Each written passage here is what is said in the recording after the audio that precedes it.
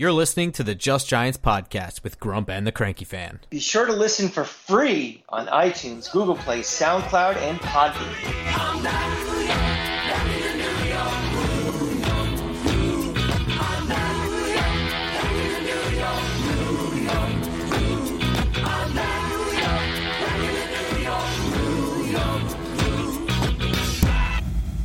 Welcome back to Just Giants with Grump and the Cranky Fan, the best damn podcast for the best damn football team. I am your host, the Football Grump. With me, as always, is Mike the Cranky Fan, and it is a snowy Monday night.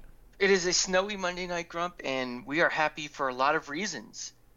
Our New York Knicks have won 6 in a row. I just got back from the Garden.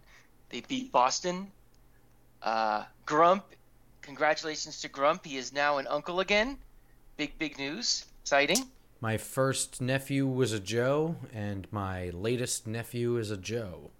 That is bizarre, right?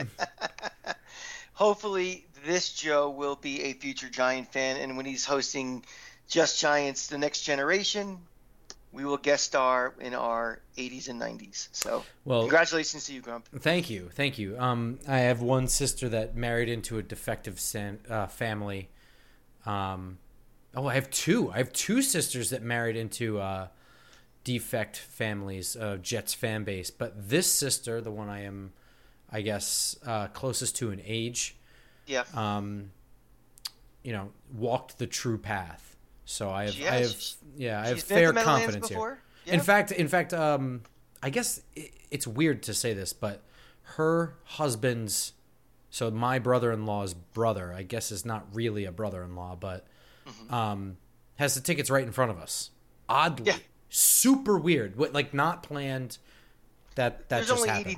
There's only 80,000 people in the Meadowlands. You'd think, Yeah. So technically, I sit with family, and right in front of me is more family. So that's right. Yeah. And in other news, I mean, the Knicks on fire. The Devils completing their trade. They're on. They just smacked the shit out of the Flyers. By the way, I know the meme's been shared about how Philly has lost like 3 championships this year in all of sports. I really hope that this is just like a cascade of failures for that city. Well, actually, we could say 4 because they lost in the semifinals of the MLS Cup last They year, lost. So. They lost the USFL game. That's right.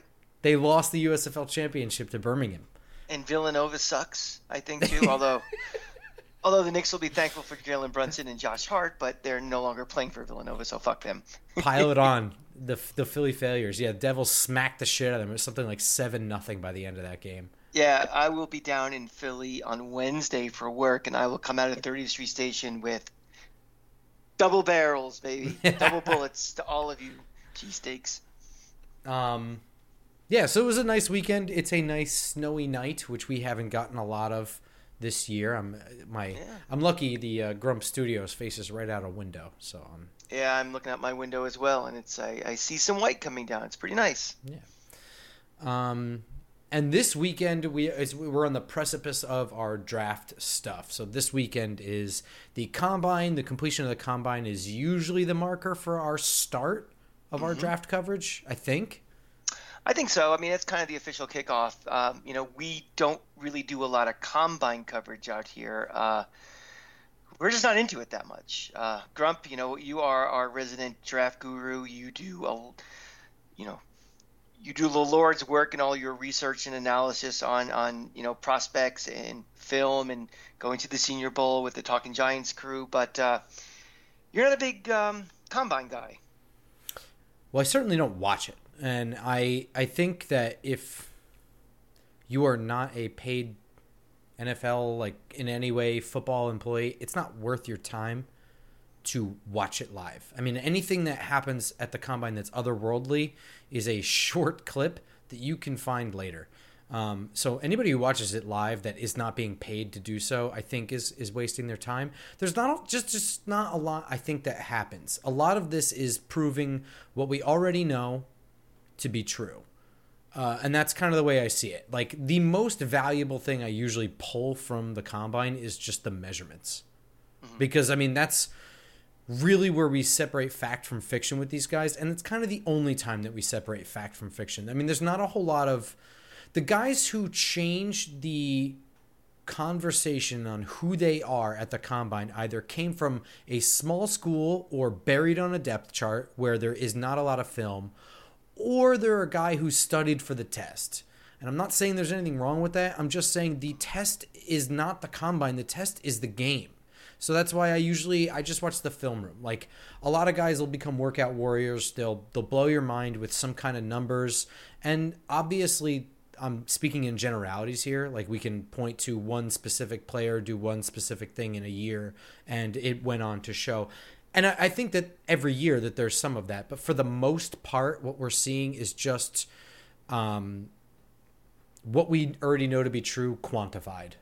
So I don't really see any value in watching it live, and I see a lot less value in the results from that than I do in game situations and like the Senior Bowl practice and the East West Shrine game and things like that. So you're not worried necessarily if you're watching a wide receiver or tight end and they do that thing where they're running around the cones and make the quick catch, and if they drop 2 out of 5 rotations, you're not all of a sudden, oh, this guy's now a 4th round pick, or I'm not as high as him as I was. Correct. You're looking much more the total body of work and what they're doing. Right.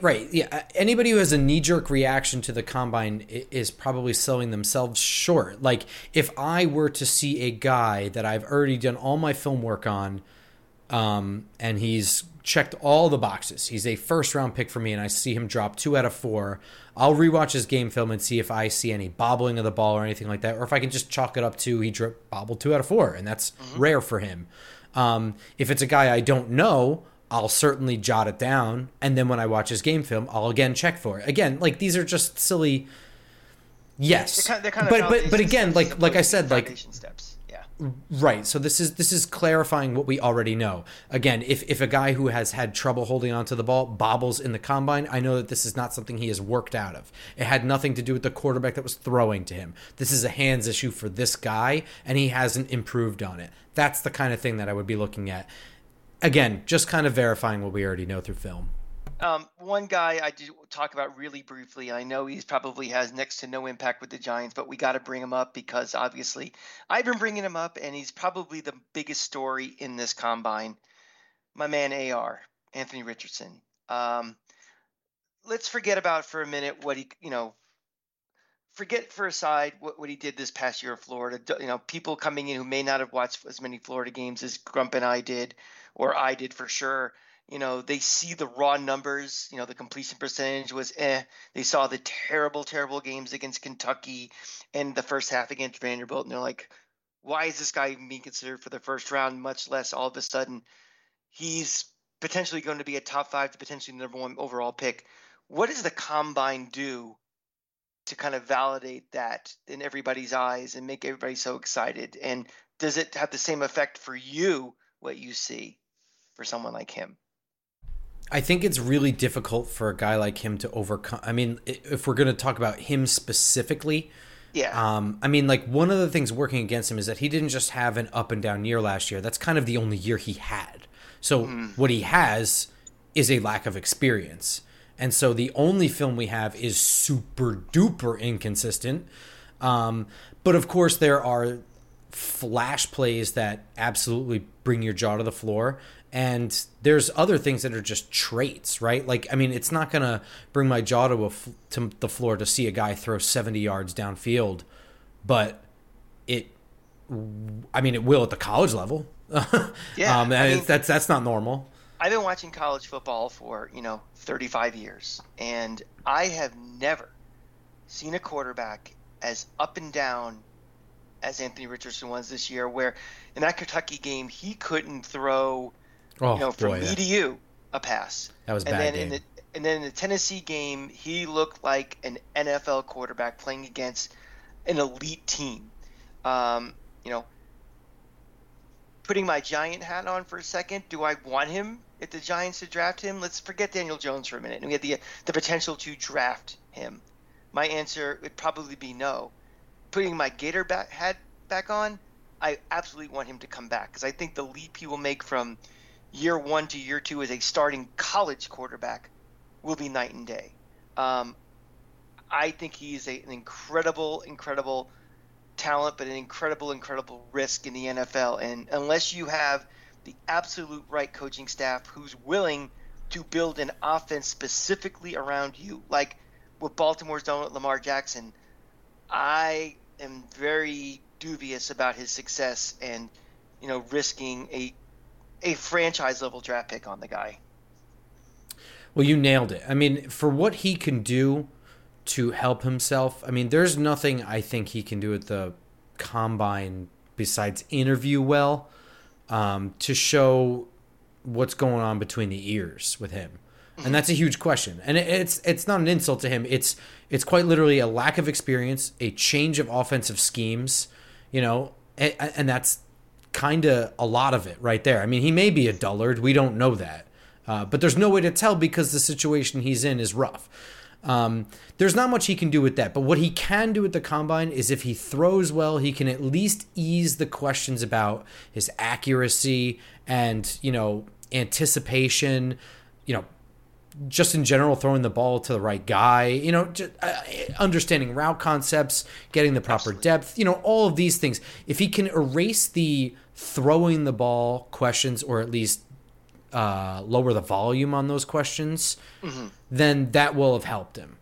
I honestly think if Dan Mullen would have stayed another year, he would have been a lot more successful in the Dan Mullen offense than he was in the in the Billy Napier offense this past year. I mean, this was a lot more, which again, the Gator offense is supposed to be sort of a imitation of what the 49ers want to do. They don't have the personnel that the 49ers do, but that's what they're trying to do, and that may not be the right offense for him. But more, let the quarterback do his thing under, Dan Mullen, I think he would have been a lot more successful. Now, would that translate over to the NFL? For Alex Smith, who was a Dan Mullen quarterback way back in the day, he had a pretty successful career in the NFL. Number 1 overall draft pick also.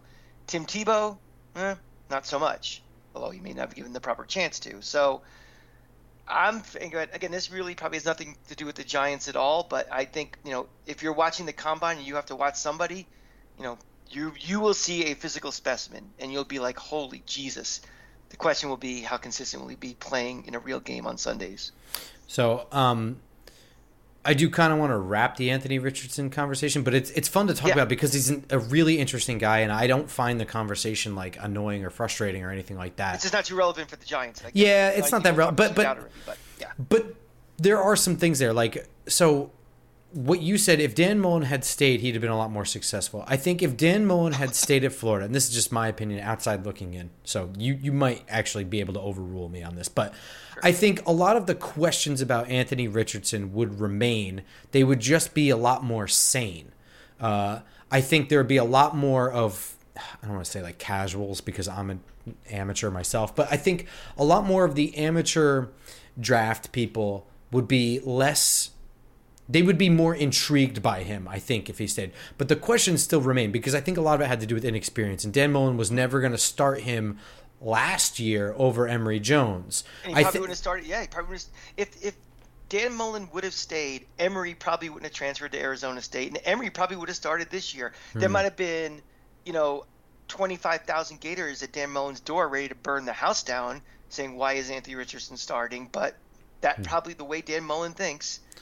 He probably wouldn't have started this past year, Anthony Richardson. So if Dan Mullen would have stayed this past year and Anthony Richardson started, I think we would be having a lot more of the conversation of, is the third quarterback in this conversation this year Will Levis or is it Anthony Richardson? Because I do think those questions would remain in a lot of ways.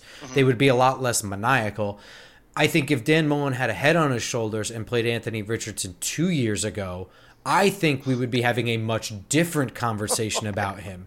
I think that a lot of the nasty lowlights that you can find of him, and there are plenty, I think most of those don't even happen this year. I think those are sophomore highlights for him. And I think that our conversation is that he is ahead of Livy's for sure. And we're now having this conversation along with Bryce Young and CJ Stroud. That's what I think. I think you agree with me. Ultimately, it didn't happen. 1,000%. If he would have started Anthony Richardson in the middle of his sophomore year, not throwing him to the Wolves in the Georgia game when he was clearly unprepared, but a decision would have been made in mid-October. You're starting the rest of the way. And he would have fired Todd Grantham, his awful defensive coordinator. Dan Mullen probably still be the head coach at the University of Florida. He didn't do either of those things. He is now a piece of shit analyst on ESPN 13. So fuck him. But yeah, I think getting back to Richardson, I think those growing pains would have happened earlier on. You would have saw that jump from year 1 to year 2. You would have probably 18, 19 games of tape as opposed to 12, 11. And that's a big difference. Another off season to work with the ones, which he didn't have. All that would have been so much more for his development. Agreed. And there was something else I was going to say about him too. Oh yeah. Last note on Anthony Richardson. Enough comparing to Josh Allen. Just stop. I admit, and I am not ashamed to say that I was super wrong about Josh Allen coming out of the draft. But also, the reason I'm comfortable saying that is because that shit just doesn't happen. What he did, he was the most inaccurate, couldn't hit the side of a building quarterback I had seen, big arm or otherwise, and they turned that around. I don't give a shit if Brian Daboll is the coach of this person or not, going to expect quarterbacks with piss poor accuracy numbers to... Well, it happened with Josh Allen. It could happen. Yeah, it could happen. Yeah. They could be Tom Brady too. Yes, every quarterback drafted after day 1 could be Brock Purdy. That was like the night after Kobe Bryant had 81 points for the Lakers one night, and then he played 2 nights later, and ESPN's like, will he do it again? Well, it happened like 3 times ever in history, and it happened to this guy Tuesday night. What are the odds of it happening again are tiny, like it's not going to happen. Yeah, so I mean, like, yes, it could happen. I will never ever. Don't ever just say like, "Well, it happened with Josh." Don't do that. If you can only name one person that it happened with, it's not worth talking about. Mm-hmm. And I don't think necessarily Anthony Richardson is inaccurate. I just think he was wildly inconsistent.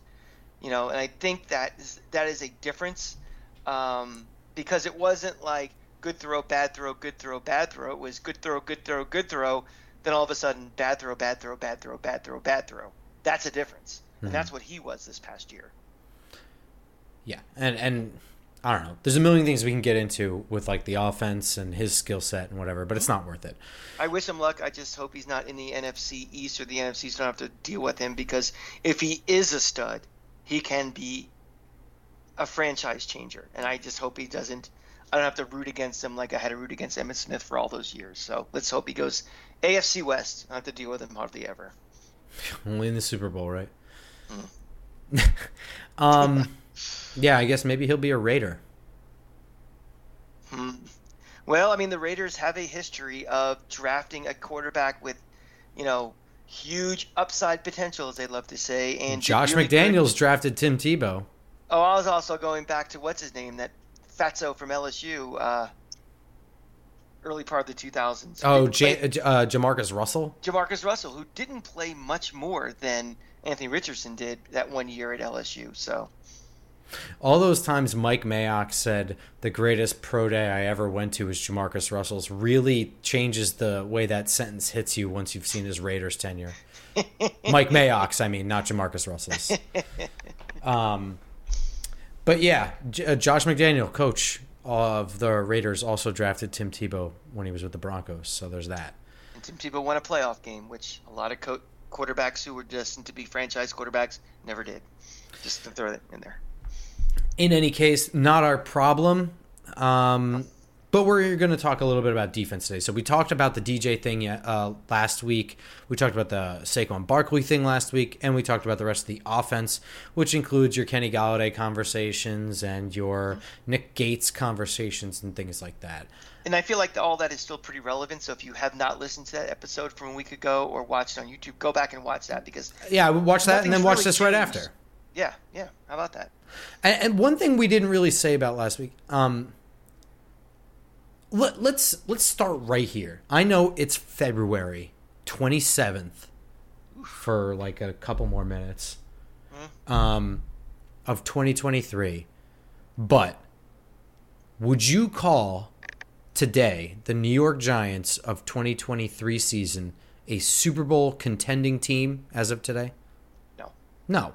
Okay. So if Daniel Jones takes up most of the cap this year with whatever he gets, just understand that we are not a $2 million man away from competing for the Super Bowl. We are not winning the conference championship because we gave Daniel Jones a slightly smaller contract to afford somebody this year.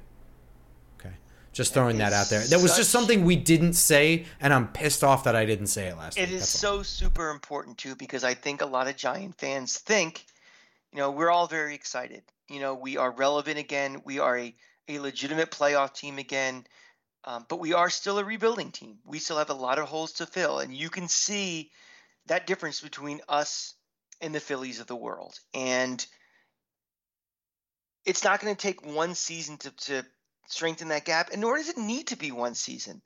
I mean, the window of this team, I feel, is just opening. I mean, you think that a lot of these guys, the core of this team is pretty young.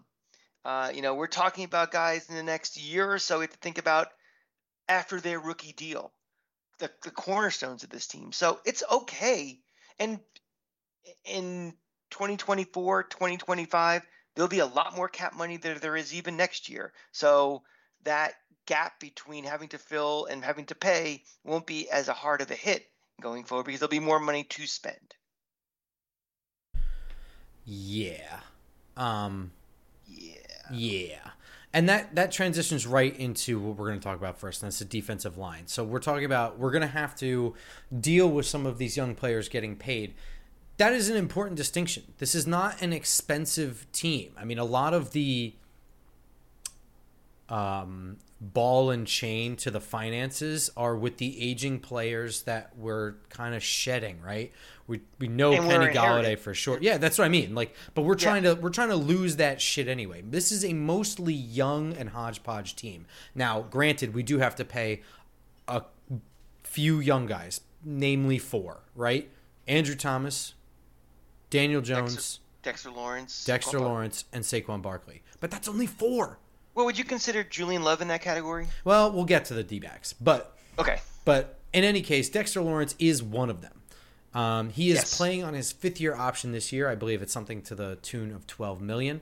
This is a possible extension here this year, maybe to lower the hit, you think? Or do you think they work out a long-term thing and he plays the whole year on the option? I think they're going to do everything they can to do it right now. I think so too. But do you think it's going to knock anything of substance off for this year? I think they're going to try to work it out. I think we finally have a front office that doesn't look at every piece, not as individual pieces, but part of a master plan. I don't think Dave Gettleman at all thought about the overall chessboard and was just making moves to, we need this guy. We need this. I like this guy. I don't like this guy, get rid of him type of thing, where I think this is all part of a master plan, and every move has impacts on other moves. Some of those moves we may not have liked in the beginning, but as we get into year 2 and year 3 of the Joe Schoen, Brian Daboll era, it's all going to make more sense to what they're trying to do. So I think every move that they make will try to impact the short term as well as the long term. It may not be as much as they want to, but it'll be something. And we don't have to waste time talking about how good Dexter Lawrence is, right? We've talked enough about him. Yeah, he's one of the best players on this team. So right now, signed to the defensive line, Leonard Williams, Dexter Lawrence, DJ Davidson, last year's, I think, 5th-round draft pick, got hurt this year. Ryder Anderson, and they just re-signed Vernon Butler to, I believe, a futures contract. Guys who are walking away from the team right now, free agents, unrestricted, Nick Williams, Justin Ellis, Henry Mondu. Before we get to Leonard Williams, because I think that's going to be the other linchpin to this conversation, anything? Would you bring back any of those 3 free agents that are walking? Nick Williams, Justin Ellis, Henry Mondu. Justin Williams, if it's a super friendly deal, I don't think I'd spend any amount of money of any significance on him. But if we can get him back for, kind of pennies on the dollar, maybe. I would. So it's unfortunate for Nick Williams because he was playing well, and I think the rotation with 2 very good defensive linemen helped him statistically and whatever product, right? Because it's not like they're subbing out O linemen; they don't get a break. So That's constant correct. fresh legs hitting you when they get to choose between Dexter Lawrence and then Leonard Williams. And Nick Williams just gets to eat the leftovers. Right. But he did end the year on an injury. So for me, yeah, Nick Williams is the only one I'm really considering here. But it might be like a vet minimum kind of thing only, which is That's what I'm thinking. absurd Yeah. because he did play above that. He really did. But you might be able to get him on a 1-year vet minimum because of the injury. I'm not sure. I mean, remember also with that injury too. I mean, what is his appeal around the league? Also, he's not going to be commanding a lot from most others. So maybe I don't think so, no. So I think he just would be comfortable just staying here. Yeah, I mean, he might be able to earn himself another contract, again, playing behind those 2 guys, right? Sure, and of course, those 2 guys. We're assuming we're going to extend out Dexter Lawrence. The next guy we're going to talk about, may or may not even be here next year. Well, what do you think? Because for me, right now, Leo is on the books, but for $32 million with a $20 million cap, dead hit, which means he can be cut to save $12 million, which they do need room. I mentioned that at the beginning of the last episode. Next year is a void year for Leo, next year being 2024. The other piece of this puzzle, Leonard Williams is only 28. Would you potentially extend him and lower that hit? I would absolutely do that. I think that, the Giants for the last 15 years have drafted defensive linemen, defensive tackles, only to see them go. And it's very hard to replace those guys. And, I think he is a leader. I think that combination of him and Dexter Lawrence, I think will only be better once we get better linebackers on this team to help. They can't do everything, this defensive line. That will help with the run, the rushing defense, having better people behind them. I absolutely would. I think losing him is a huge gap that you're creating. And again, as we're still trying to rebuild this team, that's a difficult position to fill, defensive tackle. So I would try to extend him. So me personally, he's got the void year next year and in 2024, and I don't really. I understand their purpose, but I don't know what their existence means for extensions. You know what I mean? I don't know what that entails, what we have to do to make whatever. I don't know. Whatever. You get my point. I would not extend him for much longer. I do think that I would extend him. I would try to see if we can work it out, but only for like an additional year. I don't want to keep him past 30. I think he's trying to hit another payday as well. So I don't know that how amenable he would be to a long extension.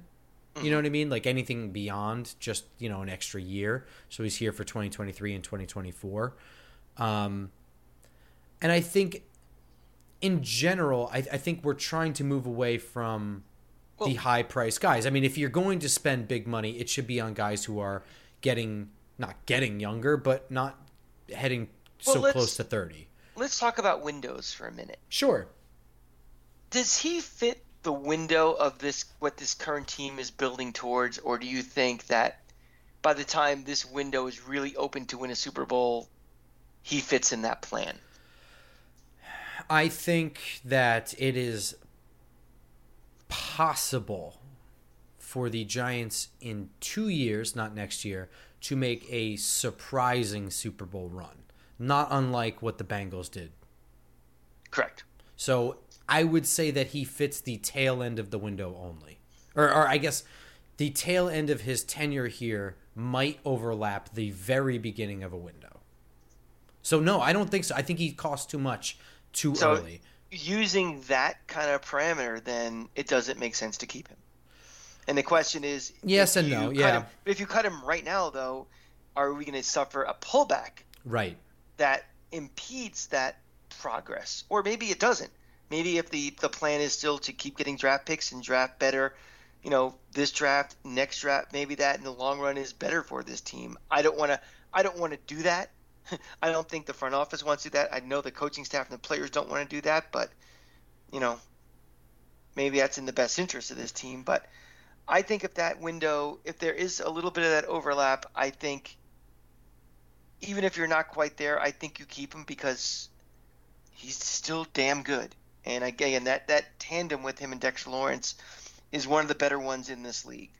He played hurt for most of this year too. Yeah. And playing like 98% of snaps towards the end there.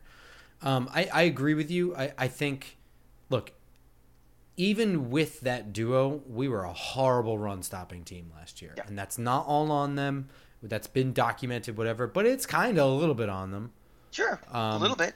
And taking him away now, no matter what your offseason, I mean, you're not going to be drafting. They're not going to get the top defensive tackle, okay? They're not getting him this year. He won't even last to their first-round pick. Well, the hope is that for the beginning, in the middle, and the end of this window, we won't be able to get that top defensive tackle because we'll be better. My point is that no matter what happens this offseason, if they cut Leonard Williams, I don't see how they're better at stopping the run. I just don't. Yeah. And that includes getting linebackers. That includes all that stuff. So for me, you transition away from Leonard Williams by drafting his replacement before he's ready to start. Right? Like you keep Leonard Williams and draft his replacement and let them overlap for a year, and you phase one out and phase one in. And it's what this team has been doing. Yeah. I mean, we lose somebody, a Steve Alford, one of these guys, and the next guy's right there ready to go. So they do think of succession plans. They haven't been spending a lot to keep these guys, but that's what they're thinking, and I think that might be part of this plan as well. Let's slide out to the edges because this is a quicker conversation, but I still think it's a combo. Right now, signed to the team, Kayvon Thibodeau, Azeez Ojulari, Tamon Fox, Ellerson Smith. So 2 solid starters, if one can be healthy, and 2 not so great depth. Free agents walking, Jihad Ward, O'Shane Ximines. So it begs the question, do you offer anything to Ward or Ximines, or do you look elsewhere for the rotation and depth? And or I guess you have to consider whatever the depth is, that third starter guy as A, part of the rotation, and B, able to handle the load in case one of those 2 is out for extended period of time, which Azeez has been. Am I crazy to think I may want to offer something to Ward? Dude, I think he's been great in this defense. I think he was outstanding against the run, and I think that, he is relentless in his pass rush, and even if he doesn't always get there, he helps other people get there. You just said something, too, that, a big piece of this puzzle has already been solved. The fact that Wink Martindale is coming back. And because he's coming back, he's already had a year of, analyzing and evaluating the status of this roster. So, if a guy like Ward played well in this defense, he knows that, and maybe he has input into, the front office to say, maybe bring this cat back for a little bit. So I would definitely extend something out to Jihad Ward's camp. Mm-hmm. I just How think, old is he? Off the top of my head, I don't know. I can look it up while I'm talking, though. My big concern is that we don't have a lot of money, and he played well enough where I'm pretty sure we could be outbid for him, right? Well, making an attempt and actually keeping him are 2 different things. Sure. That's just my concern, though. Yeah, he's 28, so he's young. Yeah, I would extend something out to his camp, hope that he would like to stay, but I wouldn't be shocked if we're just outbid for him. Mm-hmm. And that's okay. As long as you try.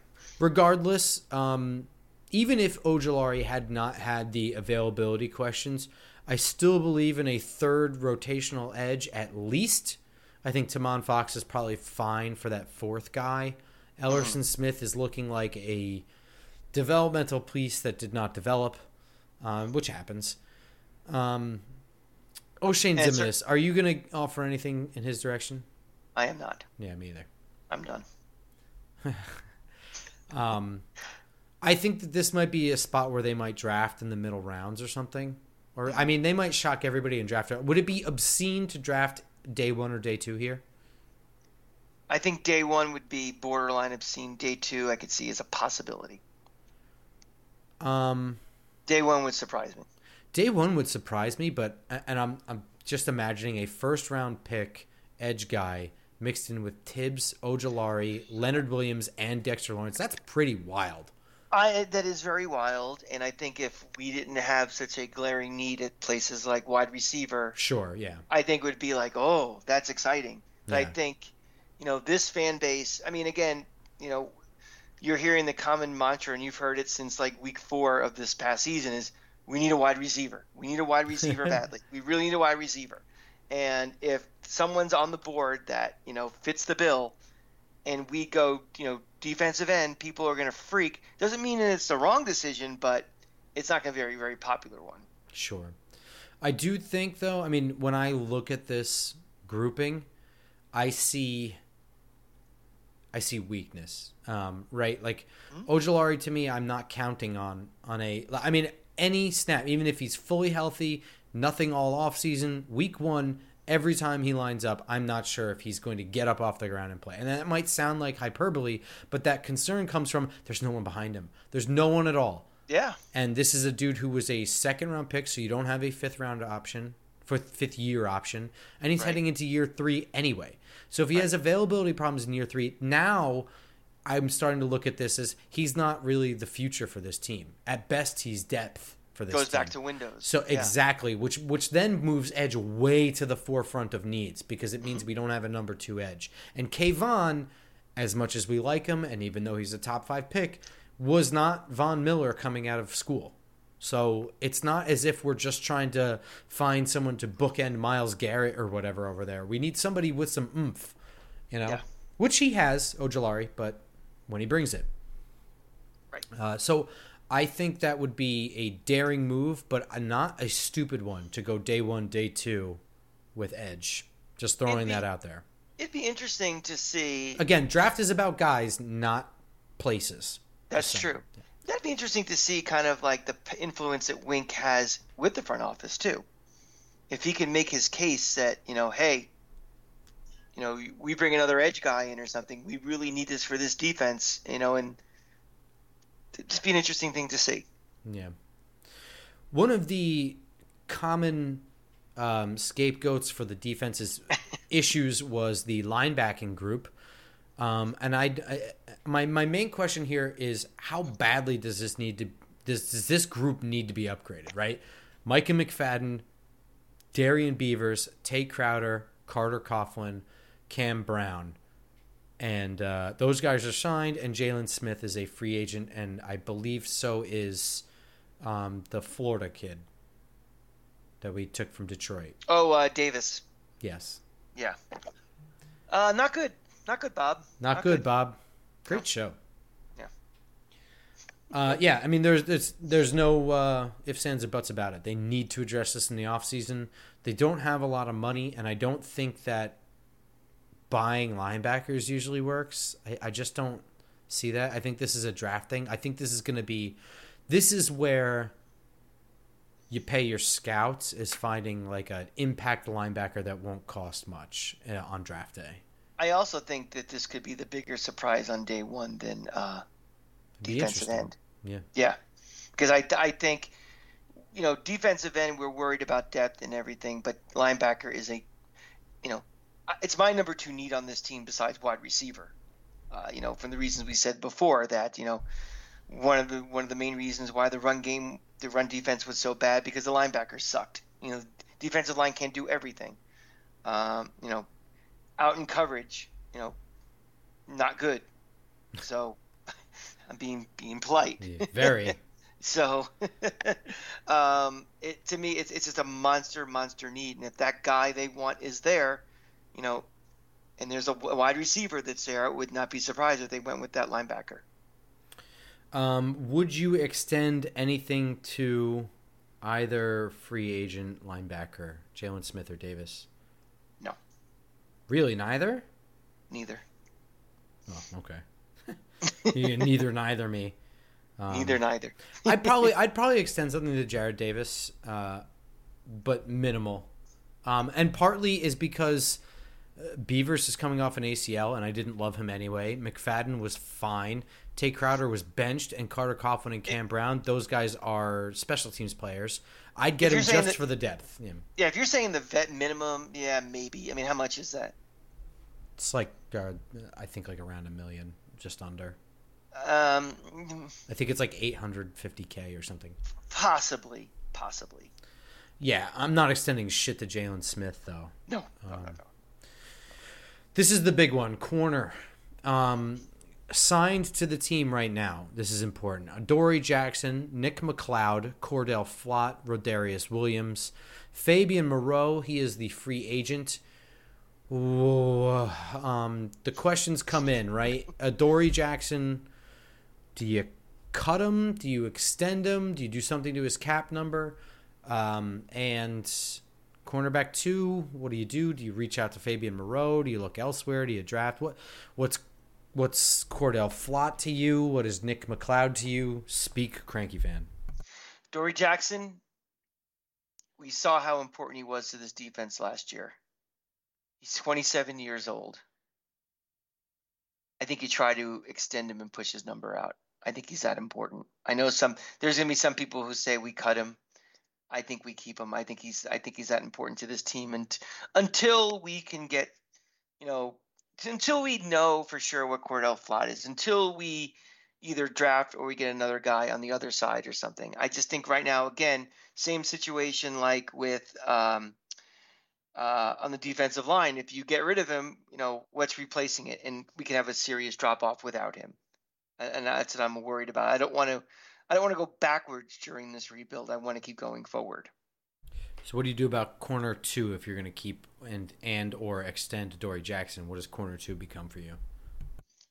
I know you are not a big fan of drafting corners. Is that correct? You're a draft wide receiver, get free agent corners. That's your mantra? That's my mantra for fixing needs immediately. I am not a fan of expecting rookie corners to be starters. That's what it is. I am not okay with drafting them. Just don't expect them to start or do well starting, I guess. I look at it as kind of like transitioning a little bit. I think I would draft on the other side, get another year or two out of Adoree, and then hopefully that guy is ready to be your cornerback 1 along with Flott, along with maybe, a reasonably priced corner also.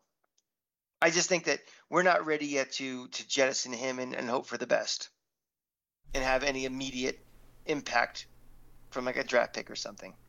Well, I couldn't agree with you more on a lot of this. Adoree Jackson, I am willing to extend that man. We saw his value, just like you said, the moment he went down with a knee injury because of a punt return. We sucked. And it was a brutal stretch of games, and we knew the cause. We knew it would happen, and it happened. And the biggest coaching mistake of the year. Look, it's okay. Staff. When you're right, and we were right that it would happen, and we were right that it would be a big deal, and now we know it's a big deal, and we know not to do that, and that's how we learn. Adoree Jackson, I'm not making a move. I know how much he costs. I'll try and lower that by extending him if I can. If not, I'm extending him anyway because he's really good. To me, I think you let Nick McLeod and you let Cordell Flott and you let Rodarius Williams, you let them compete for that second outside spot. I think you also extend something minimal out to Fabian Moreau. He's certainly earned it. I agree. And I would even say you can, if you have made the requisite moves, your bigger priority things, right? You've signed DJ. Maybe you've signed Saquon Barkley. Maybe you haven't, but you made your decision on it already. Yeah, I was going to get to this. Just keep going. But I'm just saying, like, you do this stuff. You've cut Kenny Golladay. You got your money back from that. Maybe you've extended Leonard Williams and you've got a little bit of extra money to play with. If you've got that extra money, I say reach out to somebody like Cam Sutton, corner for Pittsburgh, former Tennessee Volunteer, somebody I did draft work on years back. I liked a lot. I think he's played okay. And, my big issue here, the problem with this is it's a shitty free agent class no matter what position you're looking at. It's just a shitty group of free agents this year. Just is. So while his market value may be something like $8 million, I have no idea what he'll actually command from a team with money that wants a corner. So he Right. may be just completely out of the price range, but I'm at least exploring that option. At the end of the day, getting a guy like Cam Sutton or re-signing Fabian Moreau, those are stopgap solutions to get a starter for a year, 2 years, 3 years at most. If you want to, they're going to keep building this team through the draft, so they're going to draft a corner anyway. I'm pretty sure. My big thing is that the Sauce Gardners of the world are the same thing as the Josh Allens of the world, improving their accuracy numbers at the NFL level when there's no evidence to suggest that would ever happen. Being a all-pro corner in your first year is virtually unheard of. Sure. So And it don't was also ever like, expect, I don't care if they're drafted first overall, don't expect corners to be good starters year one. Just don't. right now, that was my point. I was about to say is, where was he drafted? I mean, we're not even drafting anywhere near where he was. So even for someone that was drafted in the top 3 or top 5 to be an All-Pro is phenomenal. To expect it, 25th pick or whatever we're drafting, or in the second round, it makes it exponentially more difficult. So, Look, I don't have the numbers, but you just have to delve into your memory. The first round corners that immediately get thrown into starting positions, they're not like Jeff Okuda. What's he doing these days? He's a bust for Detroit. I mean, like the look list. at who we drafted in the last 10 years. I mean, where are any of these guys? DeAndre Baker. Yeah. I mean, like I just think that the Eli Apple's a meme at this point. yeah, true, but at least he's a starter on a playoff competitive team. But that's not really my point. My point is, I think that if you were I just think there's a ton of misses with first round corners.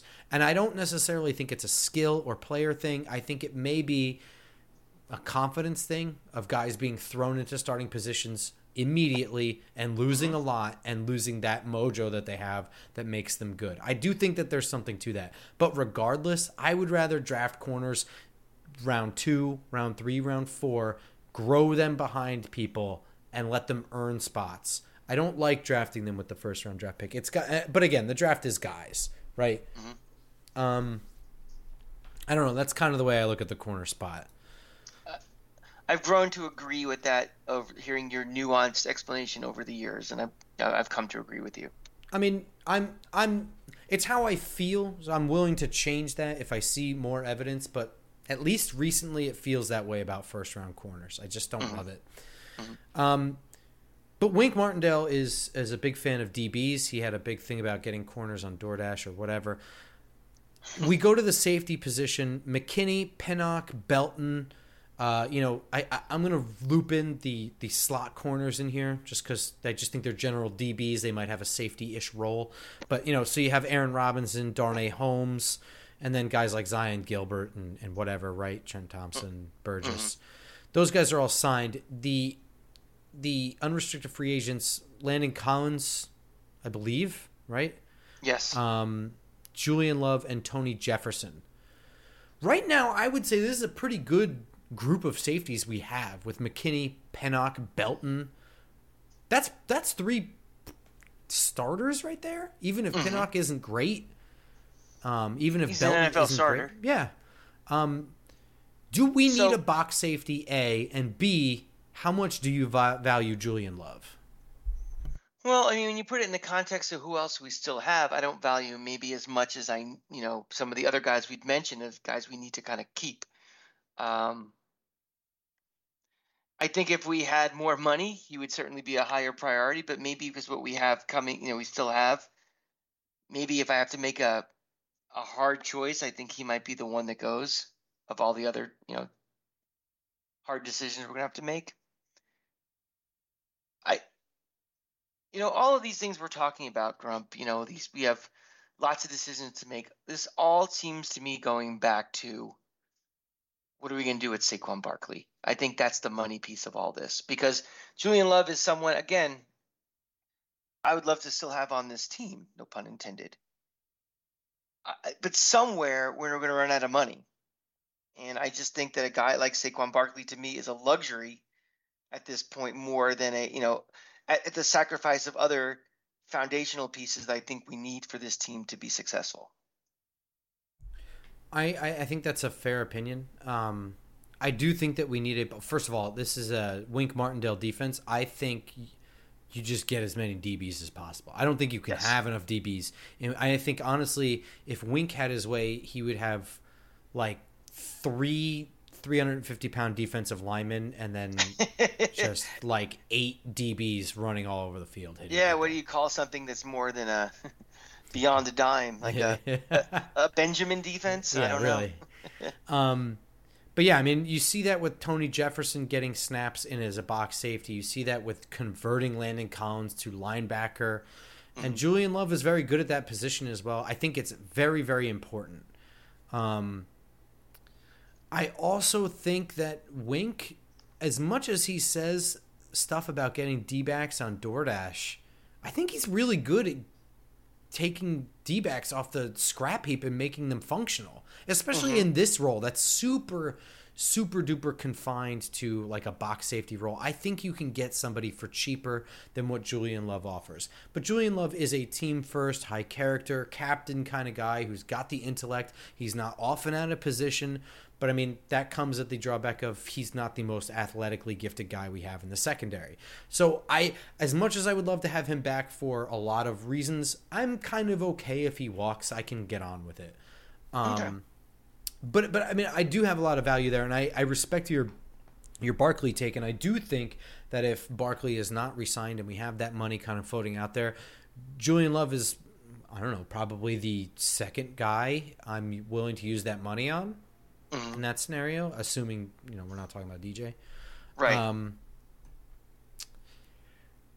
Yeah, I don't know. And I also think that we didn't get to. I know we're hyping up. I'm always hyping this guy up, but we didn't really get to see Wink Martindale utilize Aaron Robinson, that I think is so good in that downhill deep. Like he's like made for Wink's defense. If you look at his film, when he triggers to go downhill and hit somebody, man, it's like you've just told him that there's free chocolate or something. Like you can see that spark in his eyes. He's ready to fuck somebody up, and I think that fans didn't get to see that. Wink didn't even get to see what he's got there, right? So I think that there might be some maybe some gemstones hidden among the rubble. Gotcha. That was nice. I might put that put my gemstones among the rubble. Put that in my quote book. Sounds Shit, like I pulled out of my ass while talking. If Aerosmith had another album come out, that sounds like a title of an album. Well, I just scrapped it. There it goes. Not a big Aerosmith guy. Sorry. Oh, well. Respect their ability to completely change their music through decades, though. I've got nothing else, right? That we've pretty much covered the team? I think that's pretty much, over the last few episodes, we've kind of done our little state of the roster, state of the importance, state of what we would do, state of what's feasible. Look, now the question becomes, how do we improve on it? What do we do? And like I said, the combine ending is kind of the start of our draft coverage. So if you kind of enjoyed that Anthony Richardson conversation, that's a lot of what the draft kind of stuff is. That was kind of general. So we kind of like had him in the, I guess, the parameters of talking about the combine at first. But then we kind of went more into him as a person. It gets way more in depth than that. But that's a nice little taste of how we kind of talk about, we highlight guys and we break it down by position. So next week will be quarterbacks, right? Quarterbacks. Let's get started. Yeah. Let's jump right into it. So until then, please follow us on Twitter. I am at @football_grump. He is at the Cranky Fan. I will be doing tons of draft stuff beyond the scope of just this podcast. It completely dominates my Twitter feed. So if the draft is something that's interesting to you and all the possibilities and the wonders of the world out there, I might be a good follow for you. This is Grump's time to shine. I mean, he's fantastic, obviously, during the season, but this is where he's made his bones, and this is where, he's burning the midnight oil. He is, you can watch whatever you want on, mainstream football shows and stuff, but damn it, this guy's got something. He knows his shit. So I highly recommend, follow his Twitter feed, follow this feed, follow I'm sure he'll be making other appearances, like on Talking Giants and stuff with with those guys and everything. But an absolute follow. And if you want to hear about everything else other than the draft, follow me at The Cranky Fan. I got a lot of things to say about man. everything going on. Not everyone is a big off-season person because a lot of people are baseball people, and that is some pitchers and catchers started. Spring training is underway. You are. I'm a pitch clock guy. I don't know how you guys are out there. I'm a pitch clock guy. Fuck I baseball. You know something? It is the greatest thing because the early returns. I know it's the beginning of spring training, but when you have games are going on for 2 hours and 20 minutes and 2:30, that's fantastic. Yeah. Because if you watch every night, like I'm sure a lot of you people who listen to this show are Yankee fans. Do the math on fans. how much time you spend in one summer watching baseball. It is an obscene amount of hours. And think about the time of all that time you're watching baseball to how much game action you're actually watching. That percentage is so low. This is going to tighten the game up, make everything so much faster. I love it. It's okay.